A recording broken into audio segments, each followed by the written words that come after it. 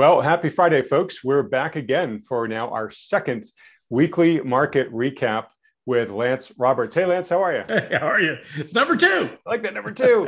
Yeah, no, but thank you. We got great feedback from our inaugural pilot episode last week. And, we asked the audience, do you want to see this happening on a regular basis going forward? And the response was loud and very positive. So, folks, be careful what you ask for. Because we're doing it now. I don't know. Now you're stuck with me. Exactly. But folks really do appreciate this more sort of, tactical boots on the ground complement to all the macro stuff that we do, Lance. Yeah. So let's dive right in real quick, though. I do want to let folks know that we are going to be talking with you on the macro side of things at our upcoming conference next weekend. It's been a crazy week for me. Getting everything ready for the conference, pre-recording a lot of the presentations with some of the experts who won't be there live. And I'll tell you, those presentations are just off the hook. Amazing. So awesome. Folks, if you haven't signed up for that yet, I'll give you the details at the end of this video. And again, Lance, you're going to be there, one of the featured speakers, talking more on the macro side of the markets, but then also you'll be joining us for some live Q&A. So folks will be able to ask you their hottest burning questions, which I'm sure folks are excited to hear. So Lance, let's dive right in here. Theme of the week. What are you picking as the theme of the week for what just happened? There's only one theme this week, and that's inflation. I mean, that's, we started the week on inflation. I think we ended last week on inflation, and unfortunately it's inflating. That's the whole thing right here. So, I jest a little bit, but look, really and truly, that is pretty much the driver here. Whether, Jerome Powell, Bostic, Messer, several Fed officials have come out this week and said, look, we're going to be hiking rates faster. We're going to be tapering the balance sheet quicker. Now, I want to be really clear about this. So that's what they're saying, right? So it's kind of like, the old saying, watch my lips, because they're saying one thing, but if you actually take a look at their Fed balance sheet and, look at what's been happening on a weekly basis, they're still doing a lot of QE every week. And so we're still seeing a lot of monetary support for the markets. They haven't raised interest rates yet. So, while they're talking this one hand, saying, oh, we're going to be very aggressive about rate hikes here. We're going to be tapering off the balance sheet very quickly. They certainly haven't started that just yet. So, maybe, and there's kind of this way to look at this is maybe they're hoping to try to talk the markets down a little bit here, give them a little bit of breathing room. So when they start to hike rates and taper policy, that it's not such a big shock to the markets. We'll see if it works out as planned.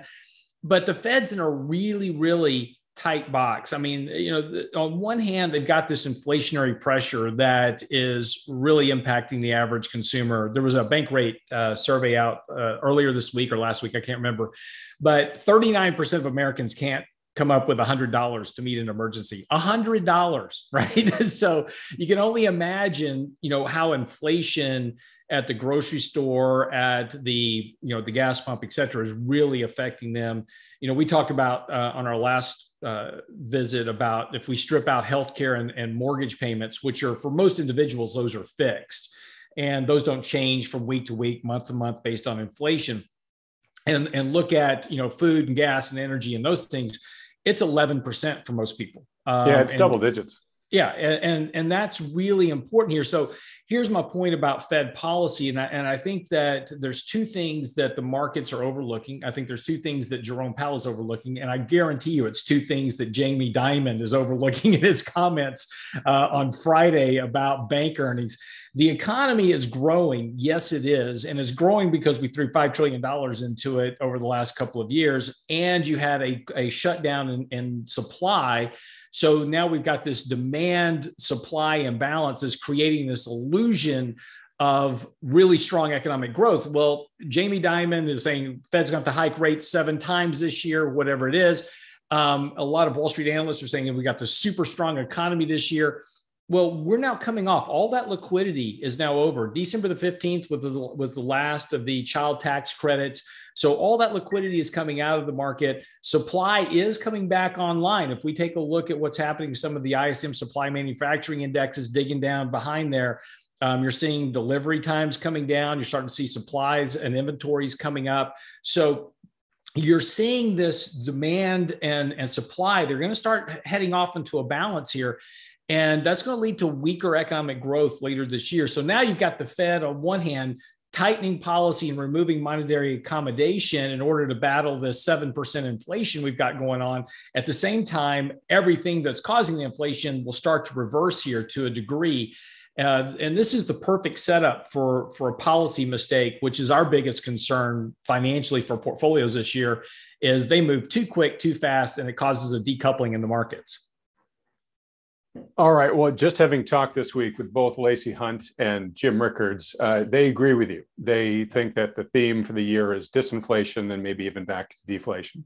And by the way, that's also why we've been buying bonds all week. Okay. Well, let's get to that in just a moment. But you know, they certainly share your concerns about, you know, the Fed reacting too much, too soon, too fast, as Jim Rickards likes to say. He says in his career, the easiest thing he does is forecasting Fed policy, because he says you basically just lean back and think of the absolutely worst thing they could do, and that's what they're going to do.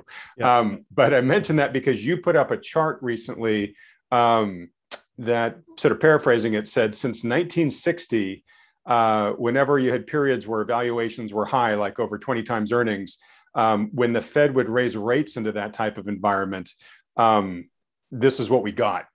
We got 3 bear markets, 2 recessions, and 1 debt crisis. So it sort of shows that if you look at history, yeah, the Fed has actually kind of, you know, made these policy mistakes before. So it sounds like your wariness that, you know, something could break here is, you know, elevated.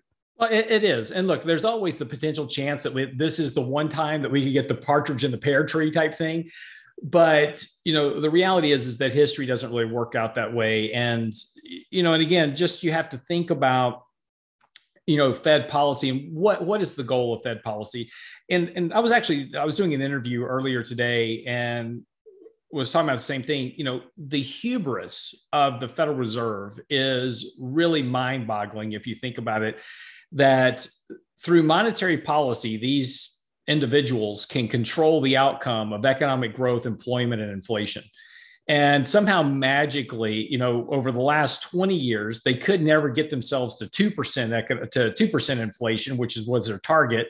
They couldn't get above 2% economic growth on an average annualized basis. But their monetary policy was working fantastic in creating wealth inequality between the top 10% of income earners and everybody else in the economy. And now, brilliantly, after we make this decision to create an artificial recession, and I want to be really clear about this, in 2019, I'm going to get back to my point, but the little bit of history here is important. In 2019, we had an inverted yield curve. The Fed had hiked rates in 2018. And remember, in October of 2018, the Fed says, oh, we're nowhere near the neutral rate. The market crashes 20% to the end of 2018. And magically the Fed comes out and says, oh, we're actually a lot closer to the neutral rate than we thought. So we're going to stop, you know, raising rates here. In 2019, they drop rates back to zero. They start to bail out banks and hedge funds. Remember in 2019, in September, they started QE4 then, but nobody was talking about it. But that's where they were bailing out these hedge funds at the repo window. In the repo market, yeah. Exactly. Did over $1 trillion worth of bailouts of QE4. And then the yield curve was inverted at this point, telling you an economic problem was coming. And despite how you get to the economic recession, it's always a catalyst, right? You're always looking, you know, the environment is ripe for a recession when you have certain ingredients in the economy. And we had all the ingredients for a recession. What we needed was a catalyst. In 2007, it was the bankruptcy of Lehman. In 2020, it was shutting down the economy. But, you know, that was all there. But we shut down the economy. We create this artificial recession. And then we come in and dump all this liquidity. It's like, oh, we messed up. Let's go throw all this liquidity into the markets. So we create this recovery. And now they finally get inflation because the shutdown of the economy caused this break between supply and demand. You had swamp of demand, no supply. You get surprise, you get price inflation. Now they simply think that, oh, yeah, we're going to raise rates. We'll magically bring interest rates, inflation down to 2% and stop it right there. I mean, the absolute hubris of these guys is amazing that they think that they can control inflation. I absolutely agree with Lacey Hunt. And to my point, I said a second ago, we've been adding bonds to our portfolio all week because yields are very overbought. Bond prices are very oversold here. And historically, whenever the Fed starts hiking rates and reducing their balance sheets, that is a risk-off environment for stocks, which means it's risk on for two asset classes, bonds and gold. So, we're buying bonds here to hedge our long equity positions. We're going to be more aggressively adding bonds as we move later into the year. I absolutely agree with Lacey Hunt. I think deflation is the real story for this year. And that's going to be the one thing that really screws the pooch for the Fed, because they are not banking on sub 2% inflation, which they could literally get that by the end of this year if we wind up in a recession this year, because they're too aggressive on monetary policy. The thing to watch is to watch the yield curve. If the yield curve inverts, that's all you need to know that they've gone too far. All right. And can you define for a moment what an inverted yield curve is? I'm not sure every viewer knows that, and explain why it's important too. That's my secret recipe. Can't share that with anybody. No. Yeah. An inverted yield. Look, there's a lot of debate about which yield curve that you should use. And there's if we look at treasury bonds, and what we're talking about specifically here for yield curves is we're talking about government issued bonds. You can have inverted yield curves with corporate bonds and, Fannie Mae's, Ginnie Mae's, mortgage bonds, et cetera. But when we talk about inverted yield curves relative to the economy, we're talking about the different maturities or I should say, actually, the different durations of government issued bonds. So you're talking 1 year, 2 year, 3 year, 3 month T-bills, 10-year treasury bonds, 30-year bonds. So if you talk to Jeff Gundlach, he'll tell you that he likes the 3 month, 5 year yield curve. If you talk to somebody else, they'll tell you that they like a different version. The 10-year treasury bond versus the yield on the 10-year treasury bond versus the yield on the 2-year treasury bond is the most commonly used measure of an inverted yield curve. So all that means is that at some point, the yield on the 10-year treasury. So I haven't looked today, but the 10-year treasury is probably yielding right now about 1.7%-ish, somewhere around there. If the yield on the 10-year treasury falls to, say, 1.4%, and the yield on the 2-year treasury is 1.5%, well, you've got an inversion. The short end of the curve has a higher yield than the longer end of the curve. Now, what does that tell you? And that's the important thing, right, to understand. The yield curve itself is, just because it's inverted doesn't necessarily mean that it's a problem. It's just telling you that there is a dislocation in the demand for risk and money in the markets. People lending money for a very short-term environment are demanding more in terms of risk payment. That's the interest rate, right? I'm loaning you money. You're paying me an interest rate. My interest rate should be relative to the risk I'm taking of getting repaid. And people are demanding a higher rate on the short end than they are on the long end of the curve. It tells you there's an economic problem somewhere in the economy. Now, importantly, where the media gets this wrong continually is they go, oh, the yield curve's inverted. That means a bear market's coming. No, just because it inverts does not mean that you're about to have a bear market. When you have the bear market, and again, an inverted yield curve has a 100% success rate of predicting bear markets, but it's not when it inverts, it's when it uninverts that's critically important. When it reverses, so now you've gone inverted, the 2-year is yielding higher than the 10-year, and all of a sudden it rockets in the other direction. That's your recession setting in. That's your economic crisis. That's where all of a sudden money just moved into long duration bonds for safety. And they're rapidly at that point coming out of risk in equities. So that's the point you'll be looking for. All right, great.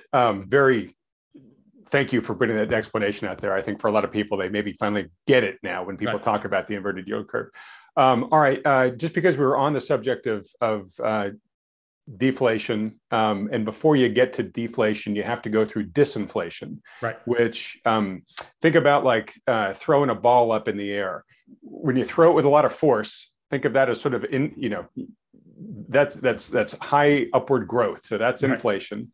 As it begins to approach its apex, it's growing more slowly. So it's still growing, but the rate of growth is slowing down. That's disinflation. You then hit your apex, and then as you start coming down the other side, that's deflation. That's an accelerating decline in right. Basically negative growth. And you're going to see a lot of that this year. Earnings estimates for stocks are running at $210 to $220 a share for the end of 2021, depending on who you look at.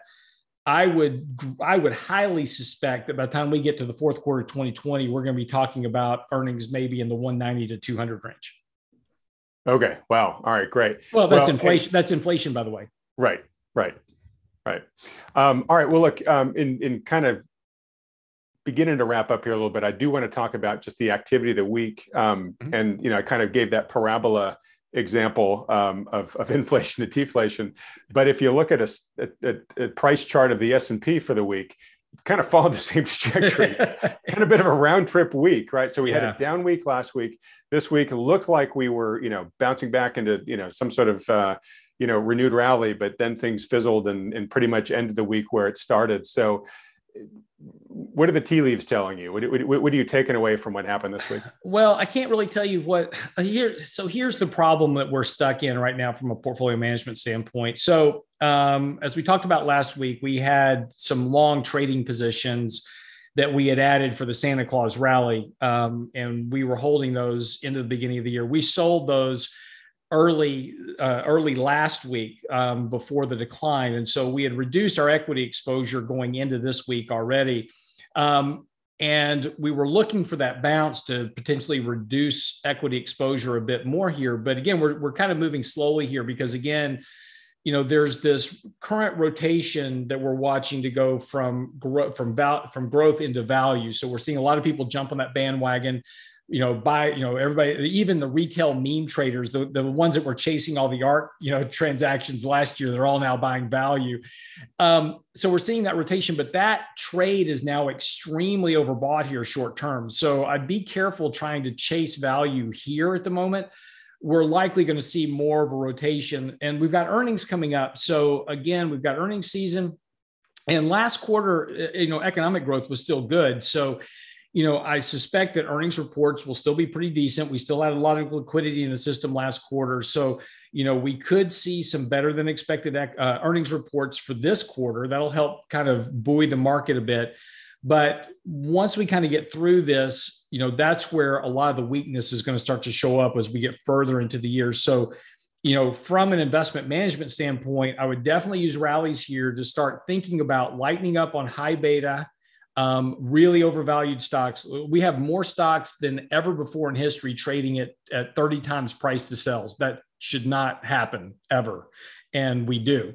So those are the stocks you want to look at, I've been picking on ARK a little bit lately, and not that I have anything against ARK. It's just a great proxy for, the kind of the meme retail chase that we saw last year, all that excess liquidity. The ARK ETFs or itself is, really just kind of a proxy for that. And again, I'm not picking on Cathie Wood or her portfolio style or anything else. I respect her as a portfolio manager. It's just those stocks are in a particular basket of highly overvalued companies that will not survive well in a high inflationary environment because it will impact their earnings. And one of the things that we have to also remember is that a lot of the market is being driven by the top 10 stocks of the S&P. Those are the companies that can afford to go back. Apple, as a good example, has bought back $500 billion worth of their shares. Yes. That supports their earnings per share. Their earnings growth is about 11% a year. The stock has doubled in value from 1 trillion to 3 trillion over the last 4 years, or tripled in value. And so that's all driven by all those share buybacks. That's what's been supporting that price. Well, small and mid-cap companies, your Snowflakes, your Palantirs, your Asanas, these type of companies, they don't have that kind of capital to go out and buy back, $500,000, $100 billion worth of shares, $200 billion worth of shares, whatever, to support their EPS. So they are really going to be subject. Their earnings are going to be very subject to an environment where there's less liquidity and high inflation. So be careful in that area. This may be the time. And I'm not saying go sell everything in your portfolio and go jump over into value stocks, but you may want to start thinking about those boring old companies that just produce steady earnings growth, pay a good dividend. It'll help you kind of weather whatever's kind of coming down the pipeline here. But you've got to be careful. Just because I say buy an old stodgy company, that it's not Coca-Cola, it's not Disney. Those stocks are way overvalued for where we are in this current environment. So you're gonna have to do a little bit of homework here, but focus on buying some value, focus on buying stability of growth, focus on buying dividends, and that'll help give you a little bit of shelter if we do get into a stormy environment this year. All right, that's great. My aspiration is to end these sessions on sort of a practical direction for, something viewers can take away and apply over the week.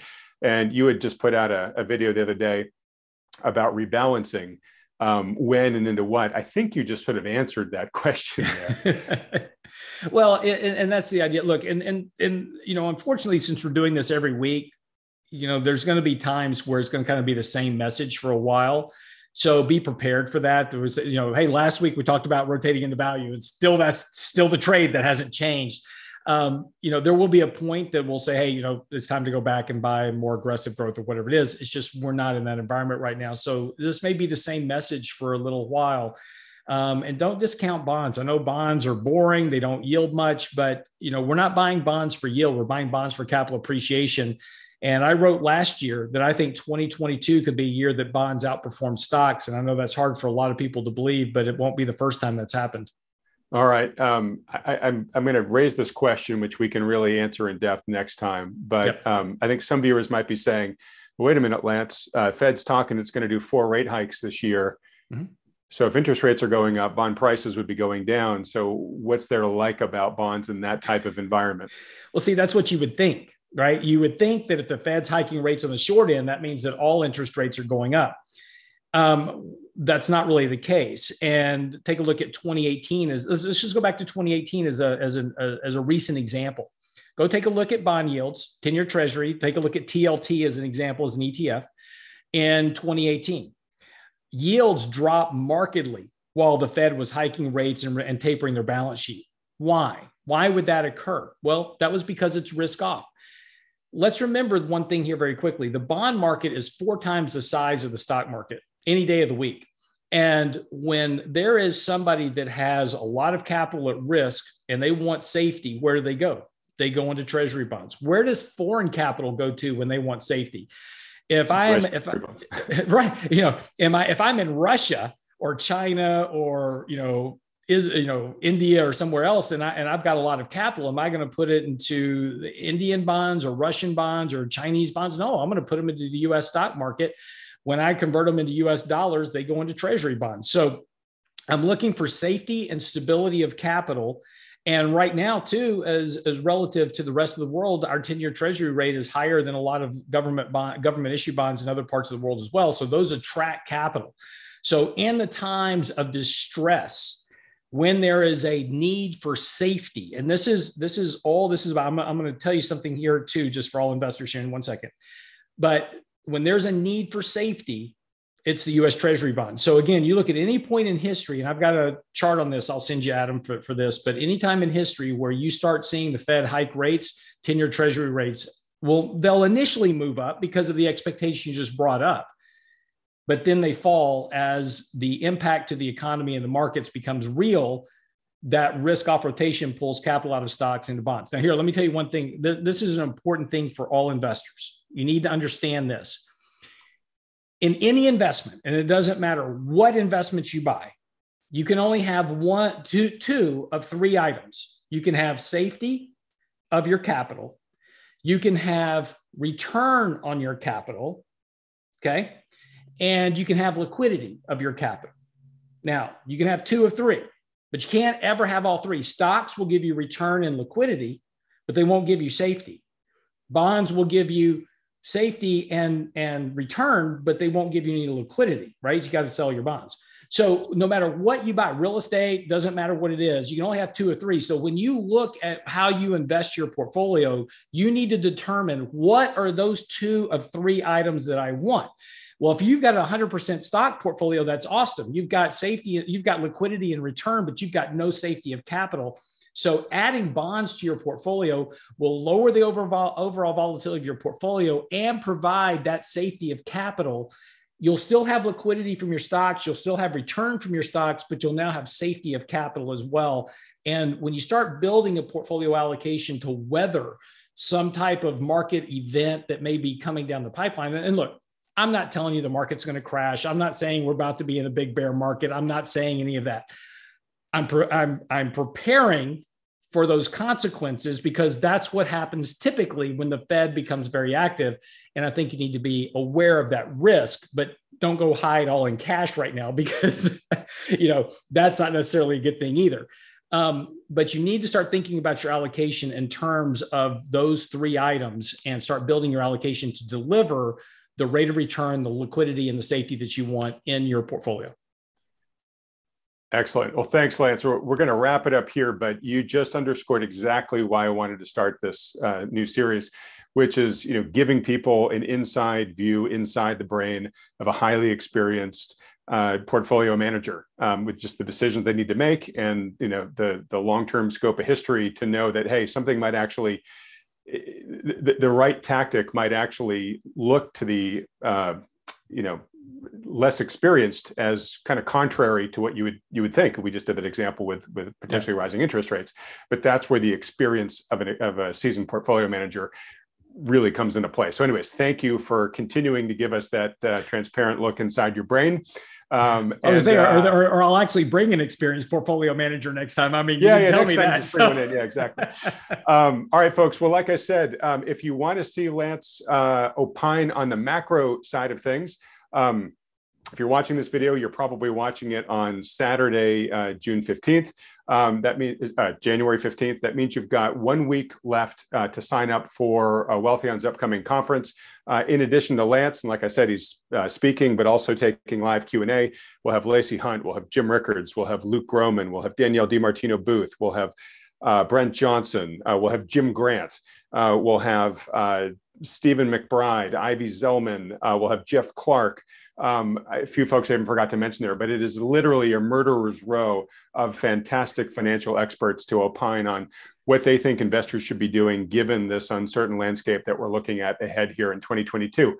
To find more out about that, as well as to register, just go to wealthion.com/Jan2022. Lance, so great to see you again and look forward to seeing you next week. You got it. Thank you.